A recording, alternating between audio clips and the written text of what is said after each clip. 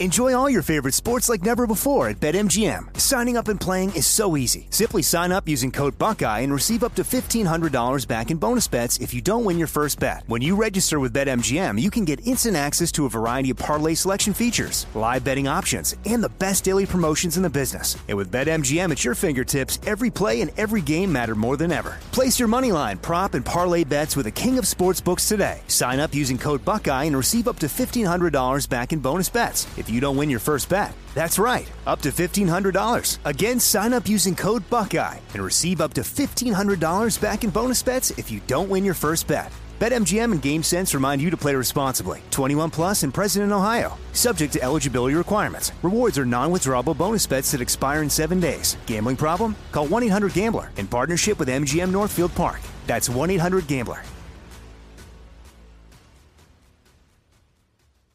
What's up, this your boy Lil Duval, and check out my podcast, Conversations with Unc, on the Black Effect Podcast Network. Each and every Tuesday, Conversations with Unc podcast feature casuals and in-depth talk about ebbs and flows of life and the pursuit of happiness. Unlike my work on stage, I tap into a more serious and sensitive side to give life advice and simply offer words of encouragement, yet remind folks to never forget to laugh. Every Tuesday, listen to Conversation with Unc, hosted by Lil Duval on the Black Effect Podcast Network, iHeartRadio app, or wherever you get your podcasts.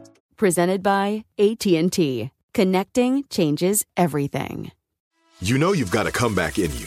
When you take the next step, you're going to make it count. For your career, for your family, for your life. You can earn a degree you're proud of with Purdue Global. Purdue Global is backed by Purdue University, one of the nation's most respected and innovative public universities. This is your chance. This is your opportunity. This is your comeback. Purdue Global, Purdue's online university for working adults. Start your comeback today at purdueglobal.edu. This is the Jabberjaw Podcast Network.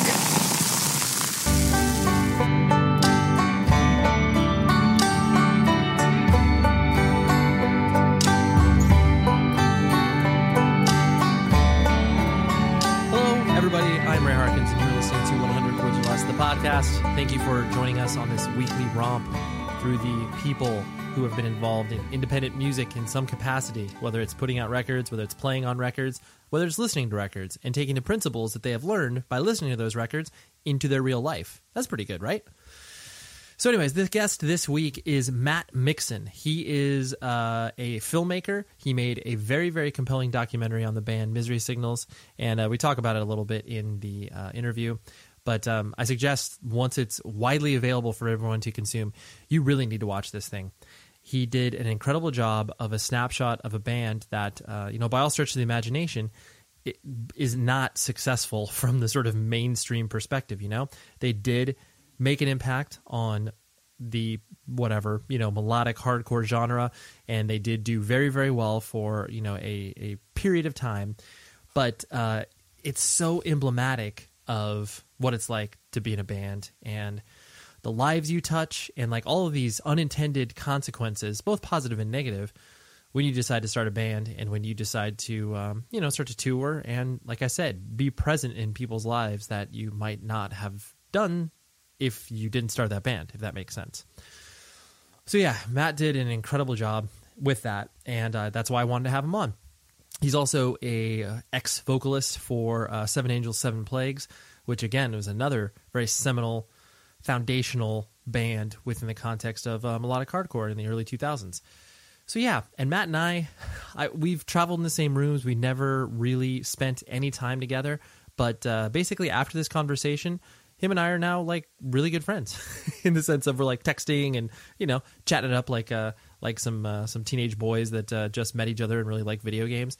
That's kind of how Matt and I are now, and I really like that because we're both dudes in our 30s who we're pretty set. We don't need to make quote unquote new friends, but I just love that where you can be surprised by a person being like, wow, we have very similar experiences. So, anyways, I'm a little sluggish right now because last night I went to go see Bon Iver, or some people call it Bon Iver.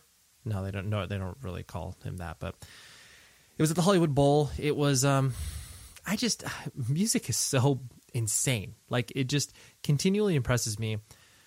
The stuff that comes out of people's heads and gets poured onto instruments and then gets taken out in a live context. And like, you know, I'm not going to use these words like magical and surreal and whatever, but I've seen him a couple times now in different environments. And last night was just truly special. It was one of those things that you could tell the gravity of the moment of him playing at the Hollywood Bowl. It was sold out. You know, I don't even know the capacity at the Hollywood Bowl, but, you know, there has to be like 15,000, 18,000. I have no idea, but there's a lot of damn people. And it was raining most of the night, but then through the duration of his set, it didn't rain at all. It was kind of like this this moment of just like the clouds parting, and yeah, I don't know, maybe I'm reading too much into it, but it was a very impactful experience. But because of that, you know, I'm tired because I'm old, right? But yeah, also email the show, 100wordspodcast@gmail.com, because yeah, I like speaking with you. I like the feedback that I get from people in regards to listening to this show. I've really also liked the experience that people have had in regards to getting exposed to new bands. You know, like I got a great email from a person who is in his early 20s, and he was like, I'd never heard about certain bands until I started listening to your show via, you know, your appearance on this other podcast or whatever. And I love it because then, you know, him and I started a dialogue where he was asking me, do you listen to any Rise Records bands? And I love that because it was, you know, it made me reflect on like, you know, am I being that guy that's not listening to any new music because I'm like, oh, it's probably terrible. But then after I looked at it, I was like, well, no, there are some bands that I've really enjoyed that Rise Records has put out from the sort of quote unquote stereotypical Rise Records release, you know, whatever metalcore stuff you would like to describe the label as. But yeah, anyways, it was just a very it was a insightful conversation, because the whole point of this particular show too is to bring us all together, you know, young, old, in between, whatever. It's a very important thing to put all of these people in context and to hopefully give a voice to people that, you know, might not have it in this particular medium. So there you go. Thank you. So email the show. Anyways, like I said, Matt Mixon did an incredible documentary, on Misery Signals, and yeah, I had to have him on. It was one of those things. He wasn't emailing me to ask me anything.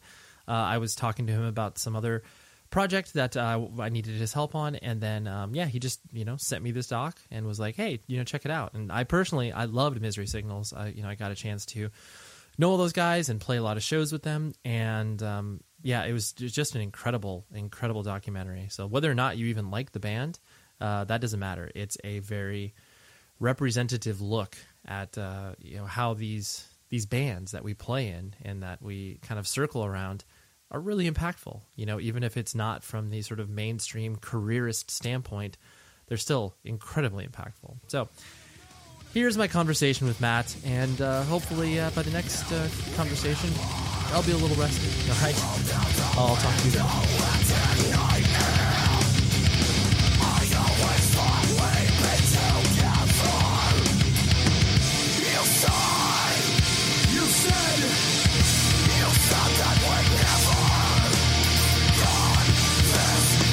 Man, typically I start these things off with my, you know, entry point to kind of your music and just, you know, us existing in the same scene at the same time, but just not meeting each other, obviously. Yeah. I'm sorry, go ahead. No, it's okay. We're recording. We're live and in charge. Okay, cool. We're going now. Yeah. Actually, I was talking to Kenya last night at the PETA thing, the walkthrough, and she was like, oh, how do you know Ray? And I was like, I don't even think we've ever met, actually. No. We just know each other through the internet. It's true, but we did. I think, well, because you were with Misery Signals when Taken played with you guys at, well, sorry, you guys, I'll include you in the group, you guys at the Glass House, right? Yes, I was there. Okay. Yeah. I think that was the first time we actually met, but we both were like, oh, hey, like, we know each other, but we don't know each other. Yeah. Yeah. That was actually the one show they wouldn't let me shoot. So that's the one missing show from that documentary, strangely enough. That's true. They, as in the Glass House, wouldn't let you shoot? Yeah, the Glass House. It was some liability thing. Interesting. Wow. That was, I wasn't expecting to see that show, but it was, well, I'm sorry you couldn't film that, but that's okay. But my introduction to you, as far as like, you know, who you were, musically speaking, was, I worked at an independent record store here in Southern California called Bionic Records. And, this was like, whatever, you know, late 90s or early 2000s touring with Taken. Obviously I had a job that allowed me to tour, but I was like the main buyer. So I would notice when bands started to kind of, do well, because it'd be like, oh, I would order 5 copies of the CD, and then like a week later I'd have to order like 10. And, Seven Angels, it was one of those things where it was like, obviously in the infancy of the internet, where kids across the country were able to like listen to a band and identify with it, but not obviously ever have a real chance of seeing the band. But I just remember it was one of those things where it was like, dude, I literally could never order enough Seven Angels CDs to sell at the store. I'd be like, all right, give me a 25 count box, and that they would send it to me, and then like 2 weeks later I'd be like, dude, are you fucking kidding me? I have to buy more of these things.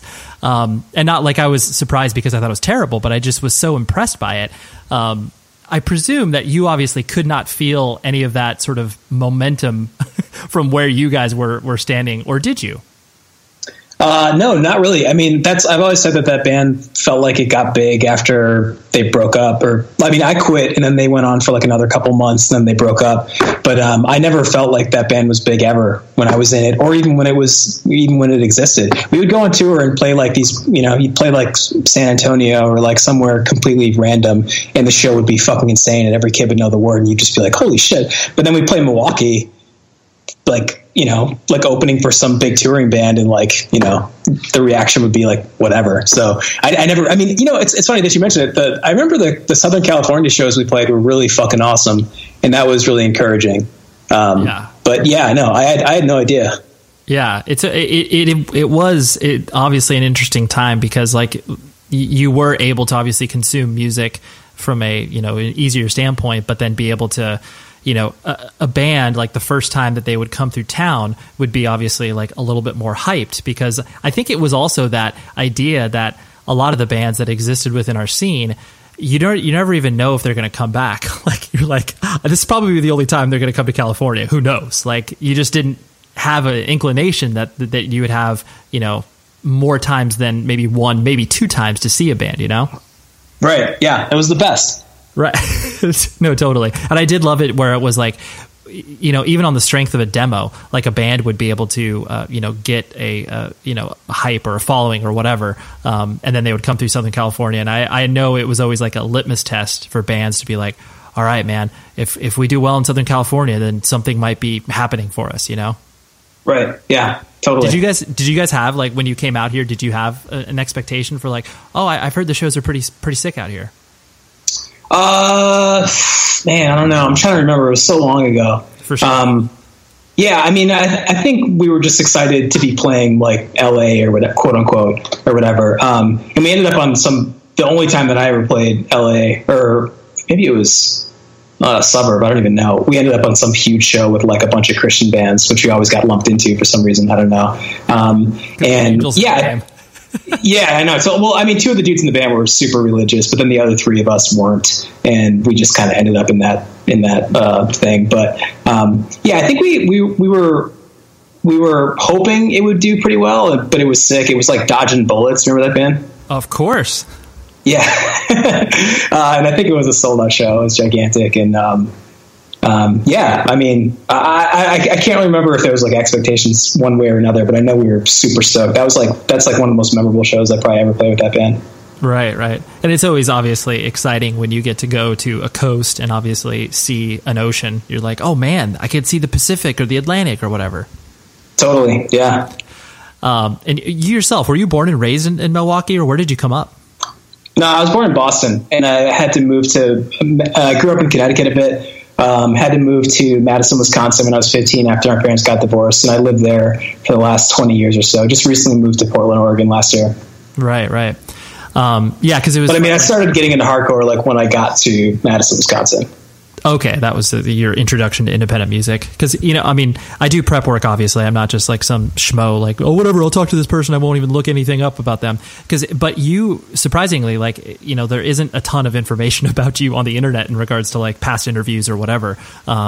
Is that, I presume that a lot of it would come from the fact that, you were doing interviews pre the internet or whatever.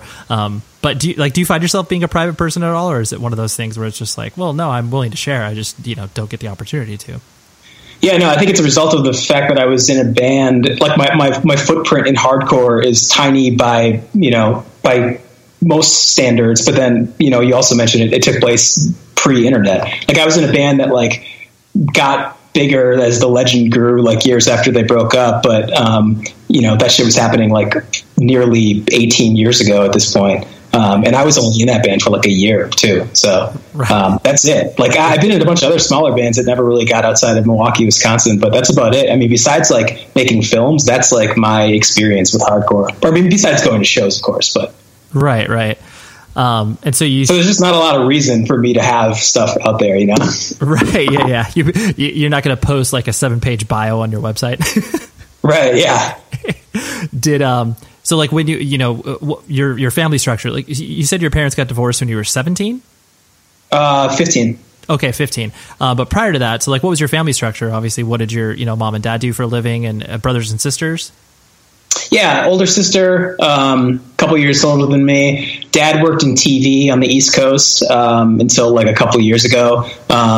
I don't even fucking know what my mom did before we moved. Like she worked as like a secretary or something. And then she ended up becoming a court reporter, like once we moved away from the East Coast. But yeah, pretty normal family. Got it. What did your dad do for TV? He was a producer. Oh, nice. And he was like, I think he was like worked in advertising buying at some point later down the road. He worked like for CBS in New York when we lived in Connecticut. And then he ended up working in radio years later. Got it. Do you think any of your interest in film was fostered by him at all? Oh, for sure. I mean, you know, we just watch TV fucking every night after school or whatever. So like, that's sort of like the language I grew up, or like the art form I grew up digesting the most. My sister was a bookworm. She would like be reading at the dinner table, and my dad and I would be watching like Star Trek: The Next Generation or some movie or something like that. So yeah, I mean, just being exposed to TV and movies like 24/7, I think that's probably what led me to where I'm at now. Right.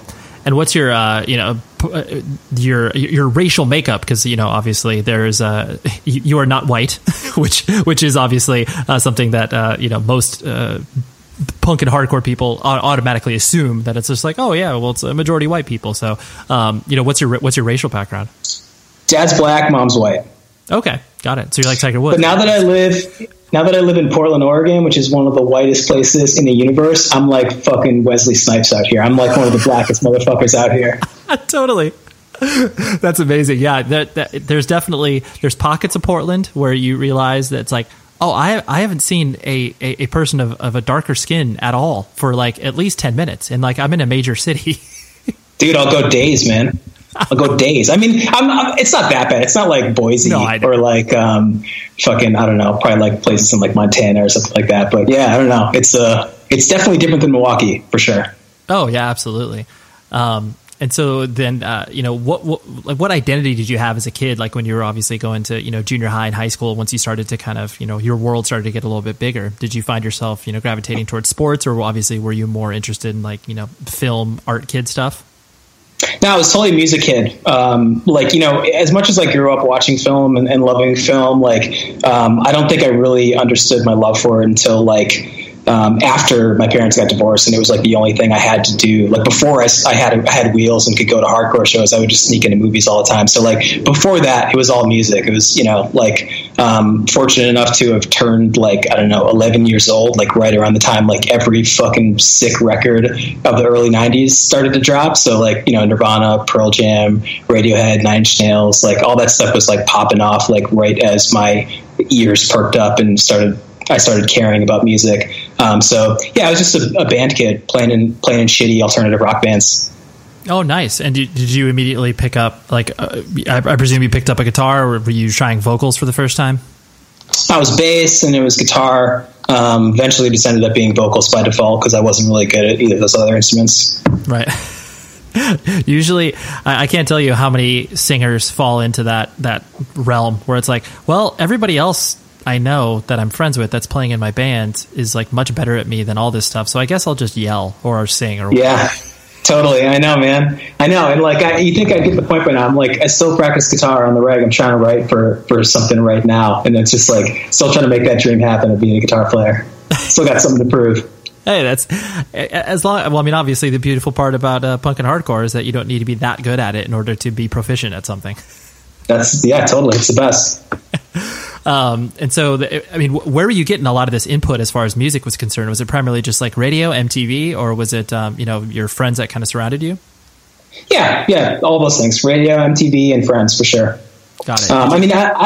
I love hip hop too, but I think like once like Nevermind came out, I probably put like I think hip hop was what I got into first, and then Nevermind came out, and then it was just like Nevermind and the Black Album, and then I just was into metal and alternative rock for a while, and then didn't get back into hip hop until later. But that was that shit was popular. It was on MTV all the time. It was like heavy on radio play. You listen back to it now, and you hear songs like Them Bones or like Outshined and stuff like it's so heavy, and you're like, holy fuck! But that shit was like pop radio at the time, like it was unavoidable. No, totally.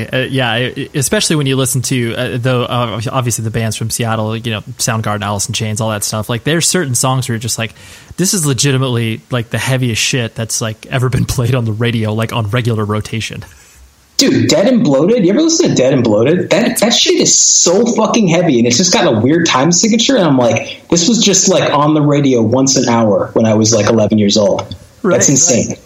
No, it totally. It really, when you look at it from that perspective, it doesn't make any sense. And like if you visit a lot of those bands' records, like as they, after the early 90s boom, like a band like Silverchair, some of their records, like after, they became prominent after Frog Stomp, some of those records past it are just like, dude, this is like almost a legitimate hardcore record. It's so heavy. I've heard that. I've never done a deep dive on Silverchair, but I've heard that many times. Yeah, it's so weird. I think there was a kid who used to roadie for a band I played in, and he blew my mind with all this Silverchair knowledge. And one of them, there's like even a song that kind of talks about like animal liberation in some weird way. Like they don't actually overtly say it, but it was just like, what the fuck is happening? This is Silverchair. This is like the band that was 14 years old from Australia. It's so weird.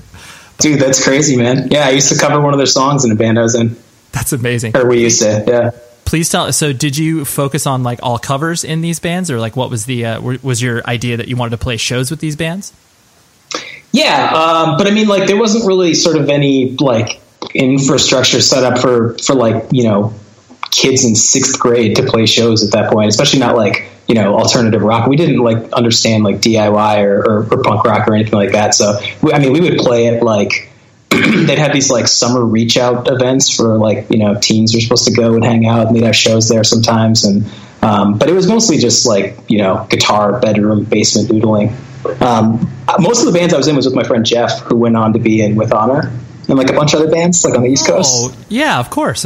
I know Jeff. That's awesome. Oh, you know Jeff? Cool, yeah. He and I grew up together in Connecticut, and like all those dumb bands I was in were with him, which is pretty rad. No, that's incredible, especially when it's always interesting because obviously when you make friends at that age, that very volatile age where, obviously it goes one of two ways. You either stay friends throughout the time, but then sometimes you have those friends that like you're super into something, and then one person kind of starts to veer off because they start to get into introduced to other friends or whatever, and then you just kind of watch them slowly fade away. So that's rad that you've had Jeff by your side that whole time. Yeah, and he's who got me into hardcore too. When I moved away, I think we were just starting to get into like Epitaph and like pop punk bands and stuff like that. And like I remember like he sent me a tape in the mail like right when I got to Wisconsin, and it had Snapcase on it, and he was like, dude, this kind of sounds like Biohazard. And I was like, oh, that's sick. And he's like, but it's sick, because like I don't think he like Biohazard or whatever. And that tape had like Snapcase and Shelter and a couple other things on it, maybe like Fugazi on it or something like that. So like when I landed in a new city where I didn't know any of the kids and went to a high school where like I didn't meet any punk or hardcore kids, like he would continue sending me shit from the East Coast, like audio, like cassette tapes, and that's how I got into hardcore, through him. Nice. I presume, like, did your sister have any, like, was she into any of that at all? Did it kind of usher any sort of musical influence in regards to that at all? Nah, she was a theater nerd. She hung out with like pretty cool kids, but they weren't into anything cool, like, or anything like that, like punk or hardcore at all. Right. I love that. Yeah, anything cool. They're all some weird stuff that I wasn't into. I just like guys screaming into microphones. Yeah. But no, I find it interesting because, usually the experience of people is like, maybe an older brother or older sister like shows them. It doesn't have to be obviously like, deep cuts, but they're like, oh, here's like The Cure. And you're like, oh, wow, there's something that's like not played on the radio or whatever. Dude, that's like, it's like the cheat code for being cool is to have a cool older brother or sister. It's not even fair. Like the coolest fucking kid you know had a cool older brother or older sister. Like that's just straight up. Like I live with a bunch of dudes. Like we all live together in Milwaukee and Portland. And one of our older roommates from Milwaukee is a student named Carl, who like his brother was into like metal and like death metal and stuff, and his sister was into punk rock. So he just got like the sickest shit from both worlds when he was like, you know, like a single digit age. Like he was telling me that like. He was telling me about listening to the Black Album when it came out and being like, this is fucking bullshit, when he was like 12 years old. And it's like, meanwhile, most of us his age, like we hear that. That was like the first time we ever heard Metallica, like believe it or not. And we're like, this is fucking sick. And he's already like, whatever, like 12 or something. And he's like, fuck this. And he just goes and listens to Carcass or something like that, or like Dead Kennedys. And it's like, God damn it, dude. Like you had all the advantages, man. Fuck. We had to figure this shit out like organically, like through MTV. Your sisters hands you a fucking Misfits tape when you're like 6 years old and you're just jamming out to that, you know? Right, totally. I love how you put that, a cheat code, because that is 100% correct. It's like you're birthed into it. You're just like, oh, cool. I happen to be like the coolest kid ever, like 10 years before everybody else catches up to me. Totally. Yeah, there was this girl that went to our high school, I remember, who like, I think her older brothers were into stuff, and she like, I can remember seeing, she had a Sick of It All windbreaker on. This is in Connecticut before I moved, like years before I knew who that band was. And then I was like looking back like 5 years later when I discovered them, and I was like, holy fuck, this girl was listening to Sick of It All in like 7th grade? Jesus Christ. Totally, that's incredible. And so then obviously once you, I mean, as music started to kind of consume you even more as you went down the rabbit hole, was it one of those things like, was there any cause for concern from your parents? Like, were you a good student, or how did that kind of play itself out in the house? Yeah, so I lived with my mom. Like it was just she and I once we moved to the Midwest, because my sister went off to college. I think they were like waiting for my sister to go to college before they got divorced. So it was just my mom and I. And like instantly when I got there, I had no friends. I wouldn't meet Ryan from Misery Signals and Seven Angels until like a year later or so, before we started hanging out. So Jeff, again, my friend Jeff would just send me these tapes, and I got into hardcore, and I was just like, I discovered straight edge, and I was like, oh, cool. That's like kind of what I'm already doing. Like that sounds cool. And I think once my mom, like I communicated to her what straight edge was, and like she like believed me or whatever, she was just like relieved that, because like I just moved to a new city, I could have just gone like down a, like I'm bummed kind of path and gotten into drugs or something shitty. But I was like, yo, I'm into straight edge and hardcore. And she was like, oh, that's fucking tight. And then like from that point on, she was just like, let me do whatever I wanted, because she knew that I wasn't drinking or out doing drugs, whatever. So like, I found straight edge like as soon as I moved. And that was just kind of like me and for the rest of high school pretty much. Right. The show is sponsored by BetterHelp. We all carry around different things that stress us out, right? Like maybe it's something really, really small, like, man, that parking space, it's always taken. And I wish that I would be able to like get it instead of, this person that maybe, isn't the most courteous and considerate. I know that's something very random, but it's true. We all experience different things throughout the day that trigger us in so many different ways. And there are many times where I have been like, I wish that I had a spot or a repository for me to, get this stuff off of my chest. Because if you bottle it up, that is no bueno. And then all of a sudden you explode on a coworker or a friend or a family member being like, the parking spot. And people are like, what are you talking about? That is where therapy comes in. And I love working with BetterHelp because I'm a huge advocate for therapy, broadly speaking. So if you're thinking of starting therapy, please give BetterHelp a try. It is so easy because it's entirely online. It's designed to be convenient, flexible, and suited to your schedule. All you do is fill out a brief questionnaire, and then you get matched with a licensed therapist. And if you are not vibing with the therapist for any reason, you can switch it out at no additional charge. Get things off of your chest with BetterHelp. So visit betterhelp.com/Ray today to get 10% off of your first month. That's betterhelp.com/Ray. Enjoy all your favorite sports like never before at BetMGM. Signing up and playing is so easy. Simply sign up using code Buckeye and receive up to $1,500 back in bonus bets if you don't win your first bet. When you register with BetMGM, you can get instant access to a variety of parlay selection features, live betting options, and the best daily promotions in the business. And with BetMGM at your fingertips, every play and every game matter more than ever. Place your moneyline, prop, and parlay bets with the king of sportsbooks today. Sign up using code Buckeye and receive up to $1,500 back in bonus bets if you don't win your first bet. That's right, up to $1,500. Again, sign up using code Buckeye and receive up to $1,500 back in bonus bets if you don't win your first bet. BetMGM and GameSense remind you to play responsibly. 21 plus and present in Ohio. Subject to eligibility requirements. Rewards are non-withdrawable bonus bets that expire in 7 days. Gambling problem? Call 1-800-GAMBLER in partnership with MGM Northfield Park. That's 1-800-GAMBLER. Are you still searching for your perfect place to call home? Well, now is the time to buy at Fisher Homes. If you're looking to move in before the end of 2024, May could be your last opportunity to start building your dream home and close before the year's end. If you're hoping to move in even sooner, Fisher Homes also has homes that are move-in ready and waiting for you, where you can start enjoying the benefits of homeownership even faster. Schedule your personal tour with a new home advisor today at FisherHomes.com and make this spring the season you find your perfect home sweet home. And then, I mean, obviously, I mean, you said that, you know, when your parents got divorced, you felt like it was, you know, they were just waiting for your sister to graduate. Was it one of those things like you were aware of in the house that like, okay, mom and dad are not getting along. This seems to be some friction here. And how did it affect you from that perspective? No, I remember, I don't think I had any idea actually. Like, I don't remember being too surprised, but I also remember being like, holy shit, like this is pretty crazy news. Because we were supposed to move to New York City. That was going to be the thing. But then at the last minute, my mom decided she wanted to move to Wisconsin because she had family there. So, yeah, didn't really see it coming. But I was just really bummed to leave my friends, you know. Like, I was really close with Jeff and a couple other dudes in Connecticut. And more than anything, that's what bummed me out from that. But no, things at home were fine. It was pretty easy as far like on that front. Right. And did you find yourself having to, I guess, work harder at keeping a relationship with your dad, or was it one of those things that, you know, that transition was relatively seamless as well?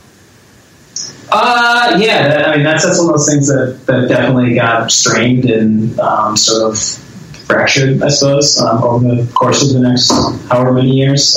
You know, we just didn't live in the same state, so we're not nearly as close as we would have been. Right. And so then, like you said, obviously, once you landed in Madison, was it? That's when you obviously discovered, you know, what shows were and what like independent music was from that perspective. And once you got exposed to it, was it one of those things that was like, you know, a light switch going off? You just immediately started to try to go to as many shows as possible? Well, you know, I'm still 15 at this point, so not only do I not have a license, but I didn't have any fucking friends to, like, you know, get into shit like this. So I know there were shows that took place in Madison, and there were obviously shows happening in Milwaukee and Chicago, which is only like a 90-minute drive or so. But I didn't go to shows for another couple of years because I just didn't have the means to get to it. So it's like my experience in hardcore was literally just like buying CDs and like dreaming about it and like, you know, trying to like you know, there's no internet or anything either, so you're basically just like listening to CDs and like reading lyrics and liner notes and shit. And then like meeting friends and like trying to get them into stuff and discovering stuff. Like the record store was probably like the biggest like experience you could have at that point. It's just like going out and like looking for CDs with Bulldogs on them. The store was called Bulldogs? No, I'm saying like trying to find like trying to find the bull. Right. Of course. Of course. I always joked around with friends that were like either talking about signing with Victory or, you know, doing something with them. I was like, you know, there's a clause in the contract that you need to get a bulldog tattoo, right? They're like, no, there isn't. And I'm like, no, I know. I'm just kidding. But they have bulldogs over everything. Yeah, but yeah, that was it, man. Like, that was the most exciting fucking thing ever to be like, you know, and like, I couldn't even get the rides to the cool record store because it was on the east side of town, and that was like really far away. But I got my mom to take me one Saturday. I remember I just like hung out there as long as I could until she made me leave. But then otherwise, you would just like go to the mall and like cruise through Sam Goody, and then every once in a while you'd see like Strife or something and be like, "Holy fuck, this is fucking Strife!" I mean, like I already owned the CD, but it was just like exciting to like see that CD and like Tower Records or something like that, you know? No, totally. Yeah, you feel like there's like a small sense of victory. You're just like, oh yeah, it's coming up. Like it's not too big, but it's coming up, and that's rad. Yeah, totally. And so like, did you have a vision, I guess, on what you wanted to do with yourself after high school? Like, was there a vision for a career, or a job, or anything like that, or did you graduate college? Did you pursue that higher education? Yeah, I went to college. I'm not sure if I had any idea what I wanted to do when I was in high school still. Like, I was really stoked on playing music. Like, I got into a band with Ryan, who's in Major Signals now, and like who was in Seven Angels with me. And I think we were pretty stoked on playing music at the time. So that was kind of the plan. Like midway through high school, he got his license. I didn't get mine until like almost right before I graduated. So we started driving to shows in Milwaukee and Chicago. And we both wanted to go to school in Milwaukee, just to like be near the hardcore scene there and like be near our buds and stuff like that. So I went to college. I took a year off, and then I ended up in college in Milwaukee, Wisconsin, which is like 90 miles east of Madison. And yeah, I think the goal was just to like hang out and be in bands and play shows and do hardcore. Sure. Yeah, just be a part of the scene. Yeah. And so then, what was the first band that you did? We were in a band in high school, Ryan and I, called Divine Right, that was based off this Jim Lee comic book that was that Image was putting out. And like we didn't even know, like I don't know, again with like the religious overtones, we just thought it was a badass sounding name. Right. And we played some covers, but then we had tons of originals. We like really wanted to sound like VOD, I think. Because that was like that record was like fucking huge at the time, that first VOD record. And then after high school, Ryan joined Seven Angels, and I joined this kind of like prayer for cleansing, undying, trying to be ass band called In This Day. And after a short time in that band, I quit and I joined Seven Angels and hung with those dudes, who I already lived with. In This Day, didn't you guys put out something on Uprising, or who did you work with? Yeah, I think they did. I only did like a demo and a comp song, I think. But I think they went on to be on Uprising as well as Seven Angels. Right. It was either Uprising or Tribunal. I just remember that name of just like, oh yeah, I remember that. yeah, totally. And so did you sang for both of those, or did you play guitar in those? No, I sang for both those bands. And they had two singers, so when I did, they were fun. And you've always struck me as a person who's very friendly and kind of outgoing. Like, was it difficult for you to kind of get up on stage and sing from that sort of like, oh, I don't know how I'm going to do this, or was it kind of just like, well, I'm going to do this and figure it out? No, it was fine. Like I loved it. I still kind of wish I could do it. Like physically, it was hard for me. I was in really bad shape, and I had like terrible asthma that I didn't get under control until like my late 20s. So like. It's funny, like whenever I look back at pictures of me playing with those bands, I'm always like doubled over, like grabbing my pant leg for dear life because I fucking can't breathe and I'm trying to like scream, So yeah, no, I loved it. I thought it was like the best thing ever. I mean, I think I was like really just empowered through like the DIY spirit of like, fuck it, like you got something to say, get up there, do it. And like, I mean, like, my voice sounded like shit towards the end of Seven Angels because I think mostly because I was just out of shape and I couldn't really like get the breath, and I didn't really understand like diaphragmational breathing or anything like that. Like, I had no idea how to scream. Like I was having asthma attacks every night. But like I remember when I graduated high school and I was still doing that high school band, like my voice sounded fucking sick. I just like loved grabbing the mic and like making that thing go and like just being loud and sounding badass. Once you started to kind of obviously like play shows and start to not even like have a following, but just start to be, what you wanted to do, which is obviously be, part of a scene, whatever that meant, was the eye on the prize as far as like, oh, we got to get on tour. We got to do this. Totally, man. Yeah. Touring was everything. It was like the ticket to like the great adventure. It's like what we always strived for. And it was as good as advertised when we finally got to do it, for sure. Yeah, you immediately loved being on the road? Yeah, absolutely. I mean, I remember I used to get homesick And like, I didn't get along with some of the dudes in the band a lot, and that was annoying. But like, otherwise, like, I was just hanging out with my best friends and like seeing mountains and oceans, and like talking to girls and like, you know, meeting friends and shit. Like, dude, it was the best, man. It was the best. Right. No, I know, it's especially when it's so weird because obviously your peer group of that age too, they don't, you know, it's like they don't understand, like, you know, say you obviously like tour during the summer of high school and then like you come back and everyone's catching up over, you know, like, oh, what'd you do? It's like, oh, you know, did like whatever basketball camp or, you know, just kind of typical high school experiences. And then you're like, oh yeah, like I went on tour for like 2 months and people are just like, what does that even mean? Like, I don't even understand. What do you tour? Well, I never had the pleasure of going on tour in high school, but I can remember even in college, I can remember playing like weekends, like driving to the East Coast and playing like Yukon and like somewhere in like upstate New York and then like Pennsylvania, and then like getting back at like 6 a.m. and having to be at class at like 10 a.m. just like, you know, fried, but like feeling like I led this, you know, second life, like kind of like when Ed Norton in Fight Club like goes back to his office and he's got all his bruises and he's just like looking at everybody else like, you know, like, you guys have fucking no idea, like, and just like that was the fucking coolest thing ever. Right. No, it totally is, especially, yeah, when you get, like you said, you get dropped off for like an 8 a.m. class at like, you know, 7:45, like by your bandmates, and people are just kind of looking at you like, what the hell is this? Why is he getting dumped out of a van? This is weird. Yeah, no, totally. Yeah, no, I mean, I literally can remember like getting back from a weekend just like on no sleep and then going to a full day of classes. Like, I'd be dead if I tried to do that now, but that was so rad. For sure. Especially too, like, you always recognize in hindsight, you're like, dude, why did I sign up for that 8 a.m. like math class? Like, that was a stupid idea for me. Yeah, totally. And so then, like you said, obviously once you started to, you know, tour and experience the world, was it, I mean, obviously during that time too, it's always, you never had any inkling that you could kind of do this from like, let's, you know, make this a career or whatever. But were you just basically kind of experiencing like as it went along, or did you have your sights set for like, oh, this would be great, but like, I was interested in these other things as well? Yeah, I mean, like I said before, I wasn't in Seven Angels very long. I think I might have been in that band for like less than 2 years, actually. Like, I happened to have sang on the record, but they existed a while before me and a little while after me. And I think I was really conflicted. Like, I thought I should stay in school because, like, you know, we'd be broke and like tour was tough and I'd always get sick. And like I said, I was in really bad shape. So like the shows were physically a struggle for me.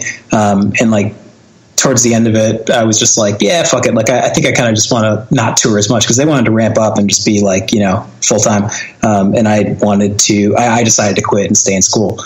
And like looking back, like especially after editing that documentary, and like sifting through footage of like all those dudes on the road. Cause like a lot of the documentary deals with a tour that took place like 4 or 5 months after I quit the band, when I was just like chilling back in Milwaukee, like in fucking, I don't know, economics, right, 201 or whatever. And like those dudes are like in Florida and like having all these like great adventures together. And like 15, 20 years later, like I spent the last year going through all this archive footage of them. And it was so weird. Like I don't know why I didn't fight harder to keep doing that. Cause like, maybe I just thought it would always be an option. Like, oh, I can just, you know, be in a band whenever and like, you know, find the resources to like go on tour and just make it happen again. But like really like 2 of my best friends in the world were in that band. And like, I don't know why I didn't fight harder to like make the dream work, just to like hang with them longer. Cause like watching that video of them and just being like, fuck, like where was I? Like,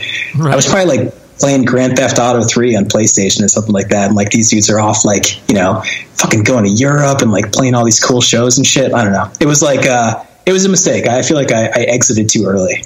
Mm-hmm. Well, I mean, obviously hindsight's 2020 and you can look back on that and you obviously look at it through rose-colored glasses in regards to, you know, the nostalgia trip that you would have on it. But, you know, I mean, like when you're faced with these real choices, like, I mean, you obviously you can count on, you know, all of your hands and toes the amount of bands that broke up during that era because, you know, one or two dudes had to go to school and like focus on real life. Like, you know, these things are real, you know? So it's like, while like you said, you could have stretched it out a little bit longer. It's like, you know, I get where you're coming from because it was like, you know, it's like, I'm not going to be, you know, a 35-year-old touring in a hardcore band. Like that's there's no path to that. It doesn't make any sense. How long did you tour for? From like 97 till about 2004. Well, I mean, that was the years that Taken was most active, but it was about 99, 2000. Actually, 2000 to 2004 is when we toured the most. So full time?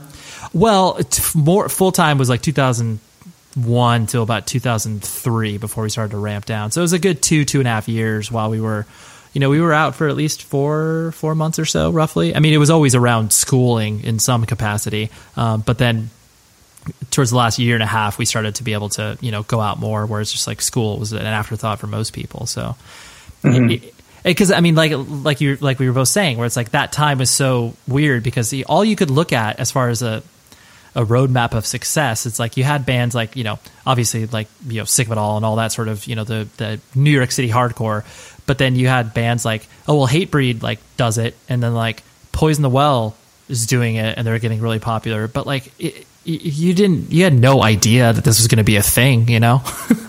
Yeah, totally. But so obviously, like you said, you know, once you left and you focused on school, what did you end up getting your degree in? Journalism. Oh, okay. You felt like that was, so you wanted to be like a writer, you wanted to work in news, where was your focus? Yeah, I wanted to write like magazine features, like tell stories. Got it. And eventually I'm sorry? I was just going to say, never wanted to write about music from that perspective? Maybe I did. It's hard to remember, man. Like, so much of college is like going through the motions. Like, I think I was interested in writing. I don't know if there was any specific drive to like write about music specifically. Got it.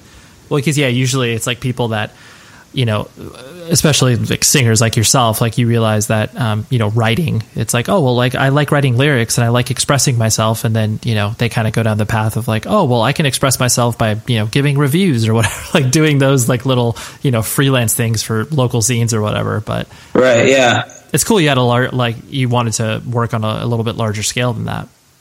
Yeah. You know, it's weird that I wanted to write too, because I always felt like a huge, I struggled so bad writing lyrics. Like I always felt like I was terrible at it. And like I wrote only like a few Seven Angel songs, like the rest of the dudes like wrote the lyrics for the rest of the songs. Like, so it's funny that like, cause I can remember like actively struggling so hard and like trying to impress those dudes and like write sick shit and just coming up with nothing.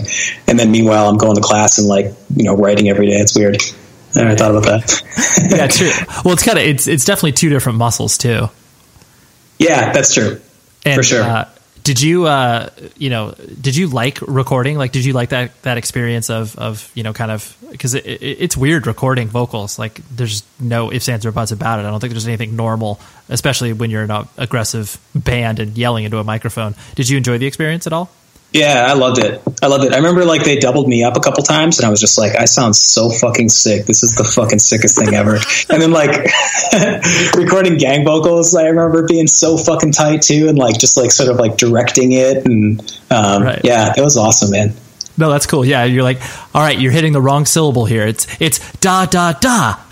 Right. Totally. Yeah. So much of that. Right. That's funny.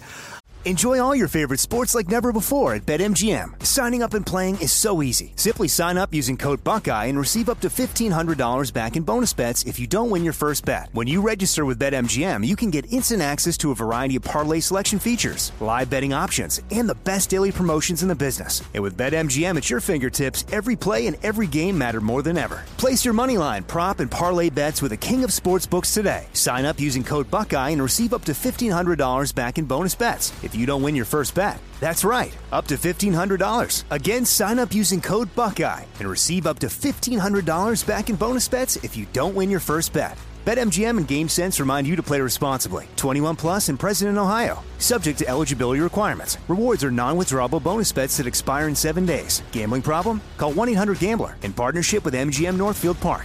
That's 1-800-GAMBLER. Are you still searching for your perfect place to call home? Well, now is the time to buy at Fisher Homes. If you're looking to move in before the end of 2024, May could be your last opportunity to start building your dream home and close before the year's end. If you're hoping to move in even sooner, Fisher Homes also has homes that are move-in ready and waiting for you, where you can start enjoying the benefits of homeownership even faster. Schedule your personal tour with a new home advisor today at FisherHomes.com and make this spring the season you find your perfect home sweet home.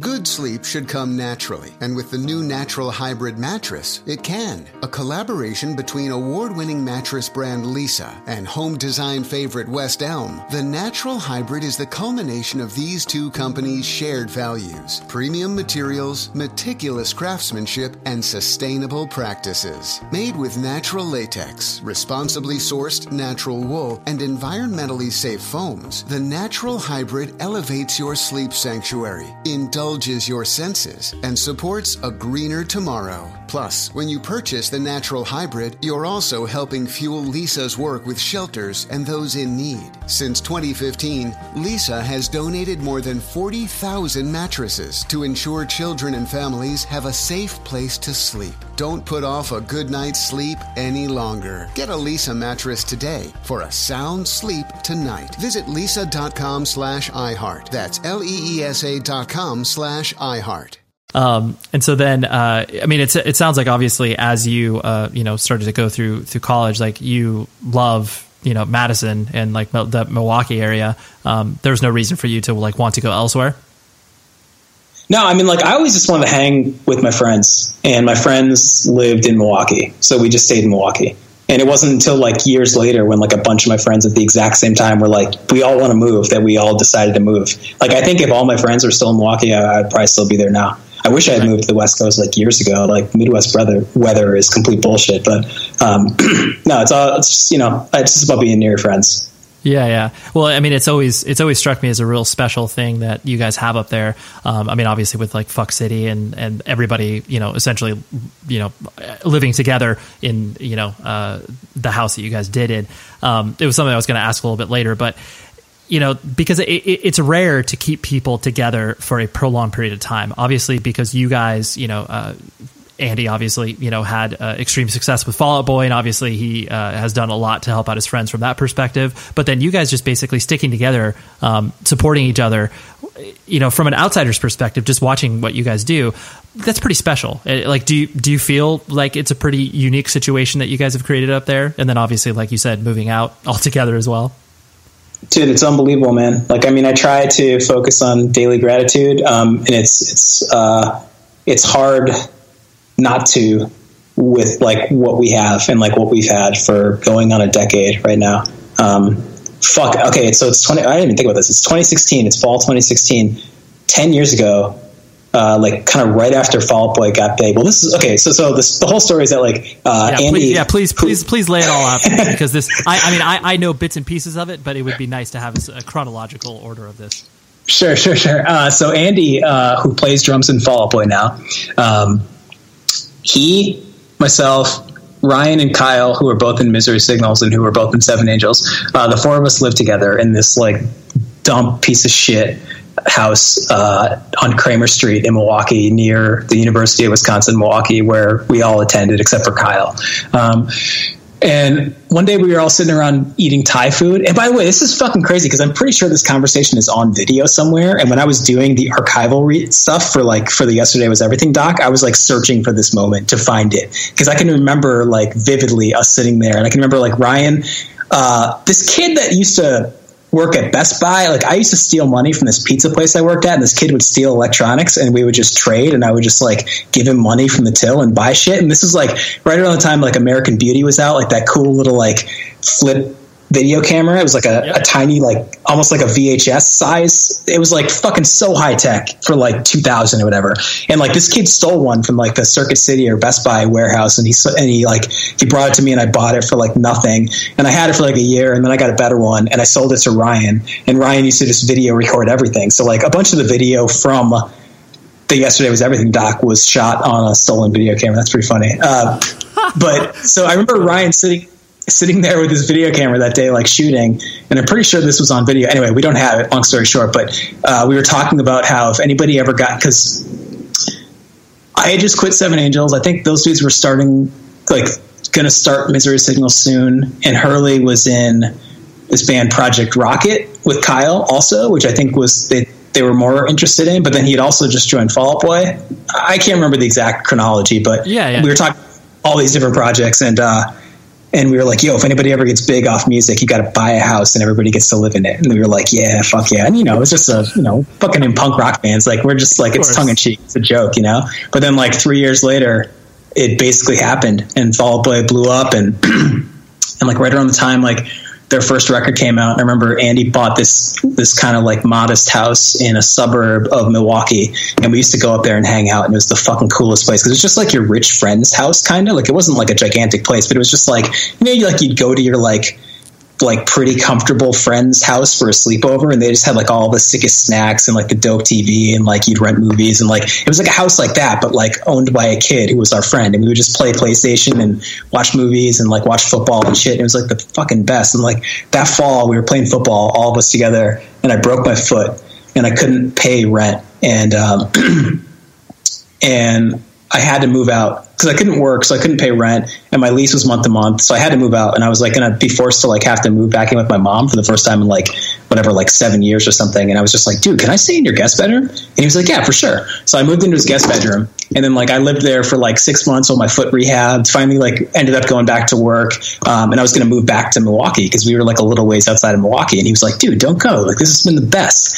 And I was like, I gotta go back to Milwaukee, like that's where I work, like that's where like everything I do is. And he was like, fine, I'll just buy a house in Milwaukee.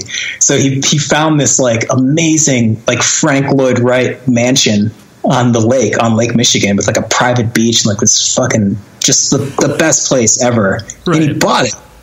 And then he invited Ryan to live there, and then Kyle ended up living there, and then like a couple of our other friends and Stu from Misery Signals eventually moved in. And then like 4 years later, that stupid conversation we had as a joke became a reality, and we just all lived with the dude.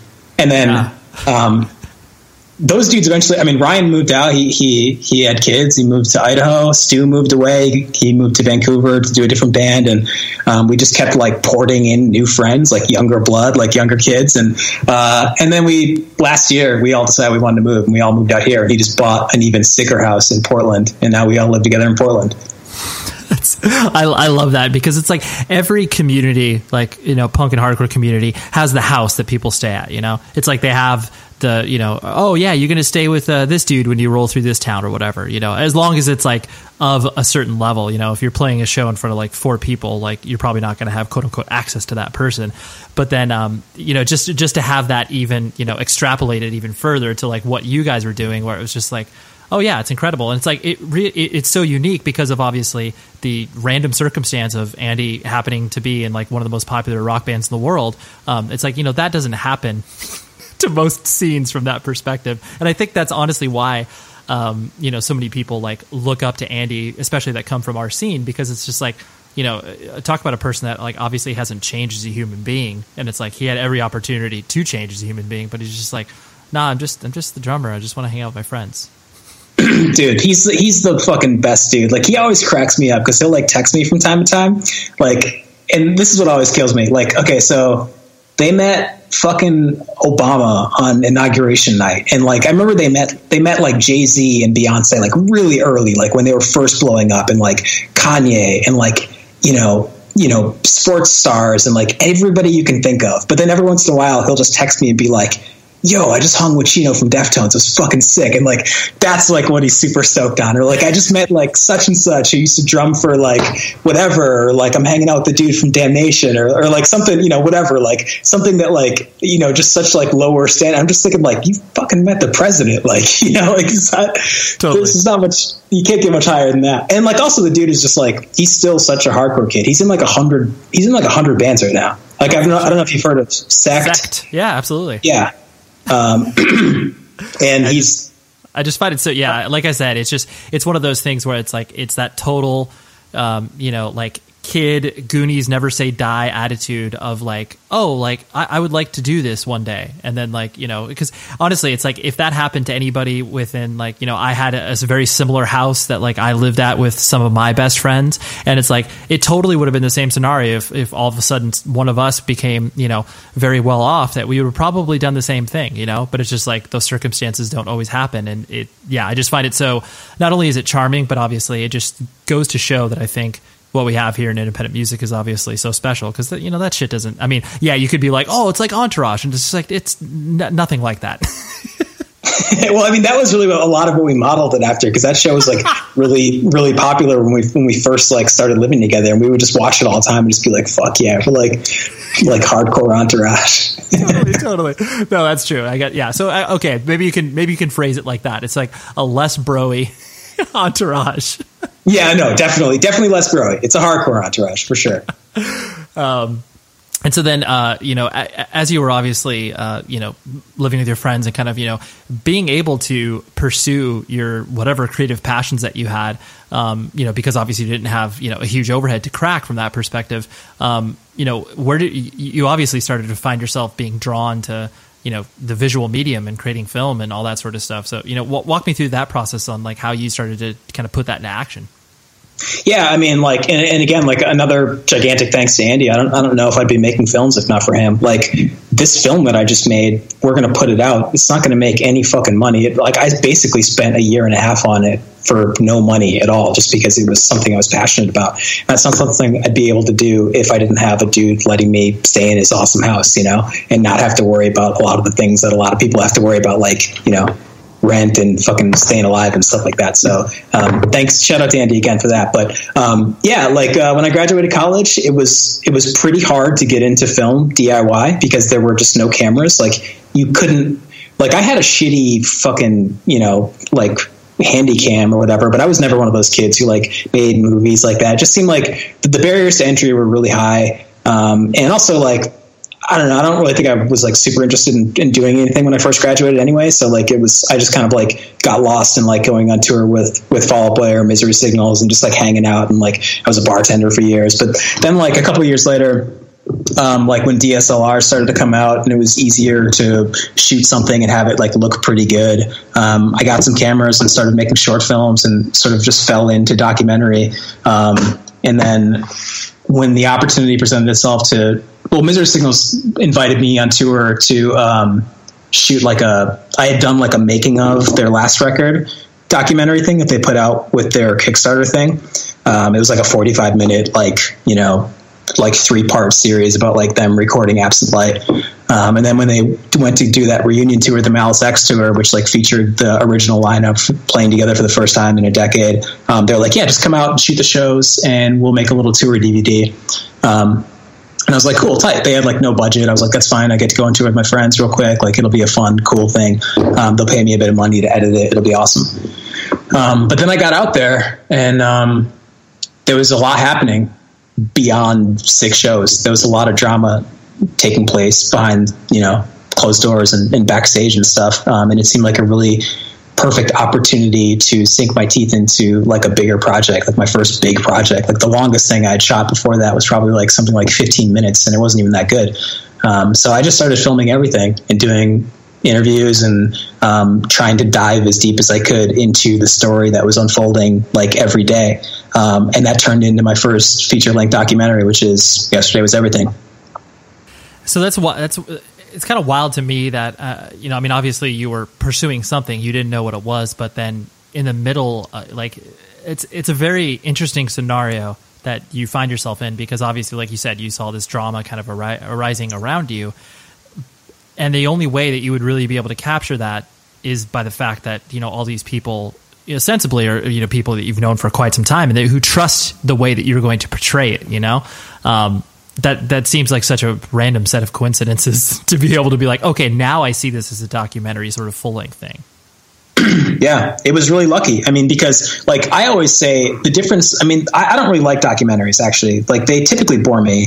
And I think the reason is because I don't think many of them are that good. I think a lot of them are homework. I think a lot of them are like feature, like magazine articles disguised as movies, where they just get somebody to tell you what's happening instead of you reading it. And like in a lot of ways, like the medium is wasted because you're not there. Nobody's showing you anything. It's just a bunch of people telling you a story. And, you know, it's cool to like have somebody who was there tell a story, and then you see an old photo and then you're like, oh, holy shit. But like, I always like being there, like being in the mix. And I always think it's about access. Access is the key to good, you know, like non-narrative storytelling. Like, how much is somebody going to give you? Whether it's an interview like on 60 Minutes or something like that, or like an interview in like Rolling Stone or Esquire or something like that, or a feature-length documentary. Like, what percent is somebody going to give up to you, like when you turn the camera on or turn the tape recorder on?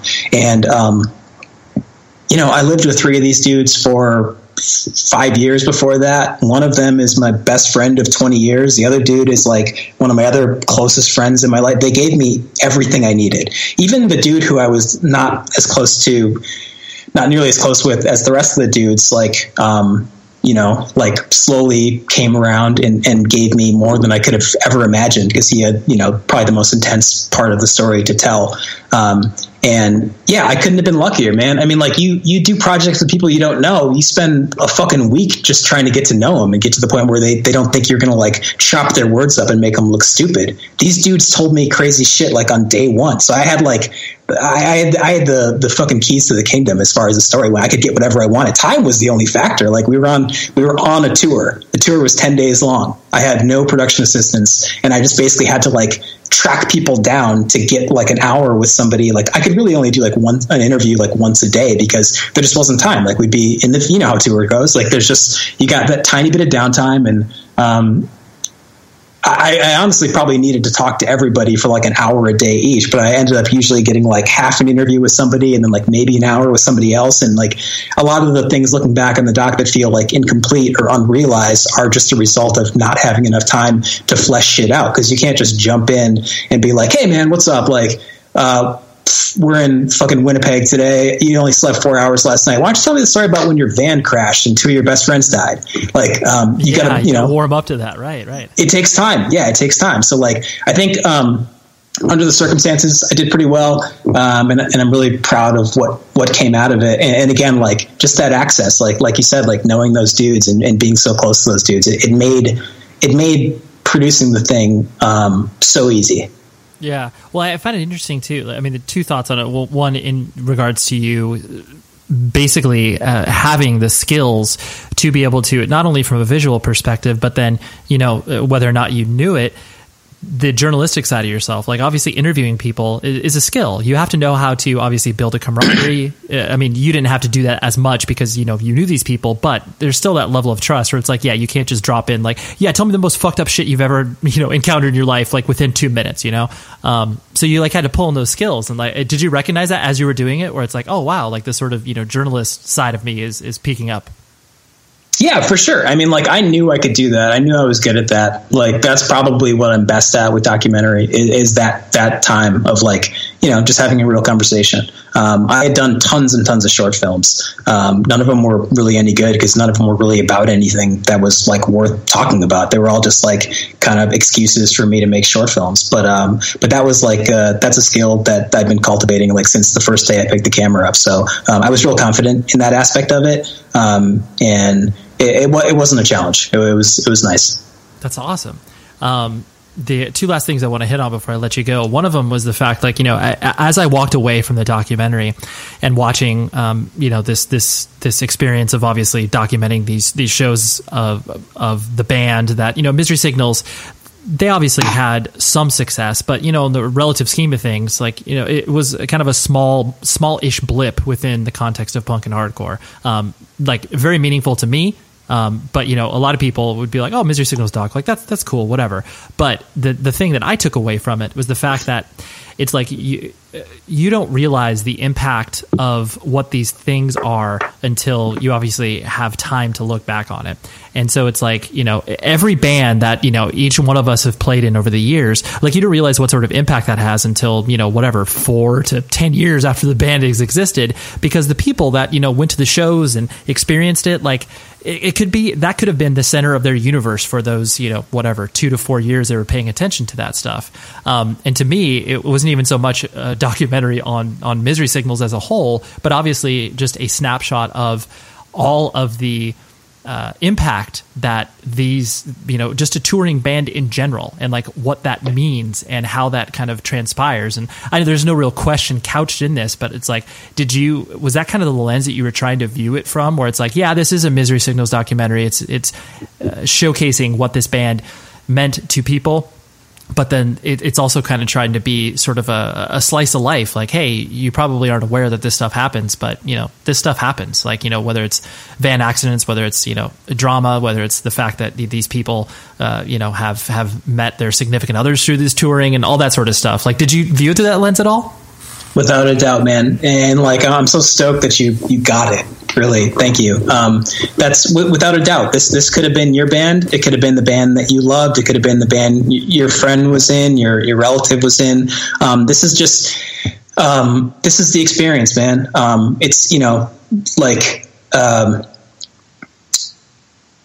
it's funny too, because when I sent this thing out, like I sent it out to a bunch of people for notes, and like I got a bunch of notes back that were like, why do I care? Like, why does Misery Signals deserve to have a documentary about them? Like, they're not, they're whatever. They're a fucking metalcore band that was like popping, like really like at their height, like 6 or 7 years ago, to be honest, like why do they're not, but it's just, it doesn't matter. They're the stand-in for whoever. It's just the experience of hardcore.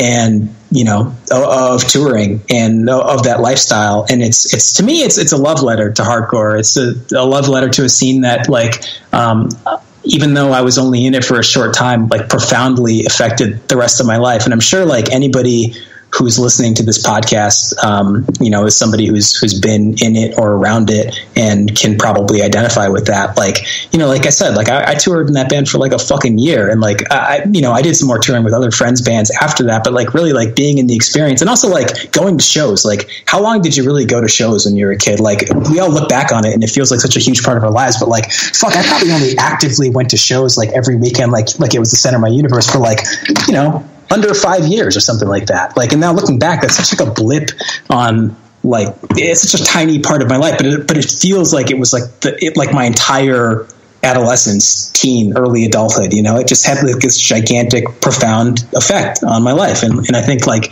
DIY, punk, hardcore, whatever it is, like, I think that has that effect on a lot of us who've been through it. So to me, it was just a love letter to that. That's really cool. No, I like that, and I mean, I'm glad that obviously I wasn't way off in that observation where you'd be like, no, seriously, it's just a documentary on Misery Signals. I'm like, oh, whoops. I was no, not at all. No, you got it exactly, man. Yeah, you got it exact. No, that's cool because I do think it's like, especially too, where I find in a lot of these conversations I have that I try not to tread on too much on nostalgia, even though obviously I'm walking through a person's life. The idea that you obviously don't stop evolving as a person, is a reality. But like, you can look at these times as obviously being formative, and you have learned so much about not only yourself, but like how to deal with people, how to be a professional human being, like all these things that you don't realize you're learning at the time have completely impacted you. So there's no way that you can't look back on that and be like, dude, that was like, I can't, like, if I didn't have that, I don't even know where I'd fucking be, Yeah, I know. And so now that it's crazy. Totally. So now that you're pivoting, last thing I want to hit on before I let you go was the idea that now that you have this, obviously this feather in your cap, so to speak, what does your vision turn to as far as like what, in an ideal world, what would you like to focus on moving forward? Obviously more documentary, feature filmmaking, like, I'm sure that's all kind of on the radar, but what's more, I guess, tangible for you to kind of take next steps towards? I just wrapped shooting another documentary about a month ago that I had started to work on before Yesterday Was Everything, that I'm really proud of, that I think is going to have like a pretty good future when we finally get it out there, hopefully sometime in the spring. It's about a high school in Milwaukee that's known for having a high percentage of LGBTQ kids. And it's an interesting story about like an art project and a bunch of their lives. It was a really easy shoot by comparison to Yesterday Was Everything. I think mostly because I had to edit Yesterday Was Everything because we just didn't raise any money. So the editing process is like its own just insane monster. And I wasn't really looking forward to it. I didn't want to do it originally. It took fucking forever. And like I said, cost me a lot of time and got no money off it. So like doing this other doc and then just wrapping it in like a week and a half and just like feeling like, oh shit, this could be easy, makes me want to probably try and do some more doc work. But also I really want to get into narrative filmmaking too. That's like what I grew up on. It's like my favorite thing to do is go to the movies, and I didn't go to film school. I have no experience in it. I've never written a script or anything like that. I've shot some shorts, done some music videos. I hope to one day like give that a good try. But yeah, I don't know. I'm just kind of leaving my options open. Something to do with moving pictures though, for sure. And music too. Oh, for sure. No, it's exciting. Yeah, because you obviously still, are active musically as well with, whatever state Burning Empires is in currently. And you said you're piecing something else together as of right now? Yeah. I'm writing for something else too. Got it. And it's exciting. And it's got cool people in it. I'm stoked. As well it should be. Dude, I'd love to make more docs about hardcore though too, because like I really don't even feel like I scratched the surface of like all the cool characters and like amazing stories that exist in this scene, and like really like interacting with it through film made me feel like I was up in it again in a way that I haven't felt in like years and years. And like, I don't know, at some point I'd love to like tell another story from hardcore. That'd be awesome. Oh no, for sure. It's super exciting. Like there's some people down here in Southern California that are putting together a showcase theater documentary. And it's one of those things where it's like, most of us are obviously of an age now where it's like, we're looking back on these things and being like, holy shit, like this one random venue in Corona, California was like so monumental to so many people. But it's like, no one, 99.9% of the world is just be like, what the fuck is that? Like, this is just a random, like, shitty theater in a strip mall. And it's like, well, it's way more than that. But like, yeah, it's again, that sort of slice of life stuff where it's just like, if you peek your head and you look under that rock a little bit, you'll realize like, oh wow, that's got a profound impact. And that's obviously the beauty of documentaries. Totally, man. And you know what? Like those stories, I find those stories to be universal. Like I don't care what the scene is. If you find me a person who was there and can tell me about like an art and a movement that took place at a time and place and tell me that story, I don't give a fuck what it is. I don't care if it's music or like sculpture or like, sports or whatever. Like that stuff, like I'll tune in. I'm in. Like if you can get that access and you can get those stories, like those are fun stories. No, for sure. I mean, and honestly, it's like we're all trying to do the same thing, like it's just in different mediums, whether it's like playing in bands, whether it's, doing a podcast, whether it's, producing documentaries. We're all trying to place context in a world that sometimes is devoid of it, because obviously it's easy for a person to kind of dip into whatever it is that we're talking about, look up a Misery Signals on the internet and kind of watch a few YouTube videos and read the Wikipedia entry, but not understand the sort of, tangible feeling that it evoked from people. And like all of these things, either through conversation or through film, it's the only way that people are ever going to not only be able to remember it, but then to be able to like actually see what that meant, It's just, totally. It's like, I mean, we were joking about Bulldogs earlier, and it's just like when you mentioned Victory Records, to people, of a certain age, between the ages of, 28 and 40, you'd be like, well, yeah, Victory is obviously different now, but like, dude, Victory is the fucking shit. Like, it was an extremely important part. Like, don't malign the Bulldog, No, you have no idea. It was all I had, man. Just running around looking for that Bulldog. Fuck, for like a year or two. Totally. I love it. I think you should get a tattoo or like a chest piece. Obviously, just looking for the Bulldog. That's perfect. Well, dude, thank you so much, Matt. I really had fun with this. Yeah, me too, man. Thanks so much. So thank you very much to Matt Mixon for hanging out with me because, it's time out of their day, and I appreciate that when people are interested in appearing on this thing and spreading their story because everybody's interesting, So let's see, what do I got to tell you? 100wordspodcast.com is the show's website, and the music for this show, as always, is provided by Lowercase Noises. Google him, find him on Bandcamp, find him on Facebook. Wherever it is you find music, you can find his stuff, and it is incredible. It will put you in a very nice headspace, no matter what you're feeling. So do that. Email the show 100wordspodcast@gmail.com. And then, should I tell you the guest next week? Yeah, I probably should, right?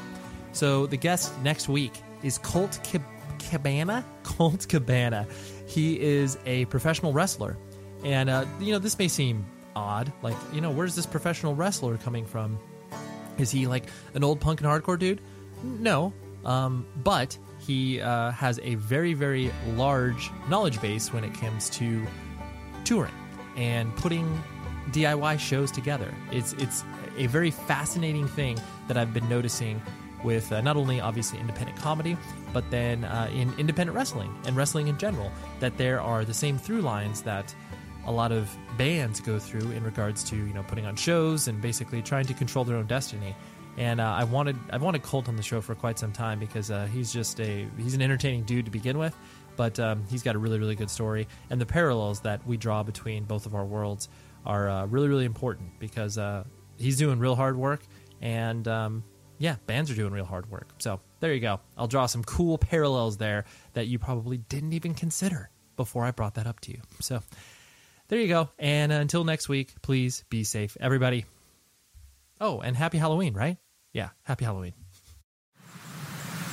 You've been listening to the Jabberjaw Podcast Network, jabberjawmedia.com. Shh.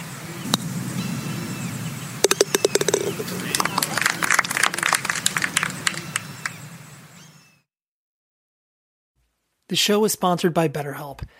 Trust me in saying that no matter who you are, mental health challenges can affect you, and how you manage them can make all of the difference. That's why everyone should have access to mental health support that meets them where they are and helps them get through. BetterHelp provides online therapy on your schedule. It's flexible, simple to use, and more affordable than in-person therapy. Connect with a licensed therapist selected just for you. Learn more at betterhelp.com. That's betterhelp.com. It is Ryan here, and I have a question for you. What do you do when you win?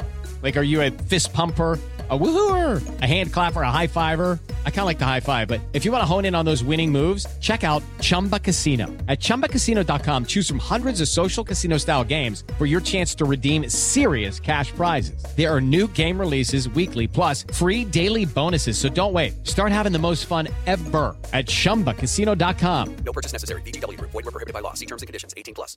This is Malcolm Gladwell from Revisionist History. eBay Motors is here for the ride.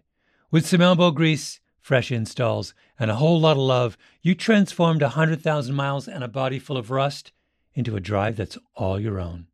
Brake kits, LED headlights, whatever you need, eBay Motors has it. And with eBay Guaranteed Fit, it's guaranteed to fit your ride the first time, every time, or your money back. Plus, at these prices, you're burning rubber, not cash. Keep your ride or die alive at ebaymotors.com.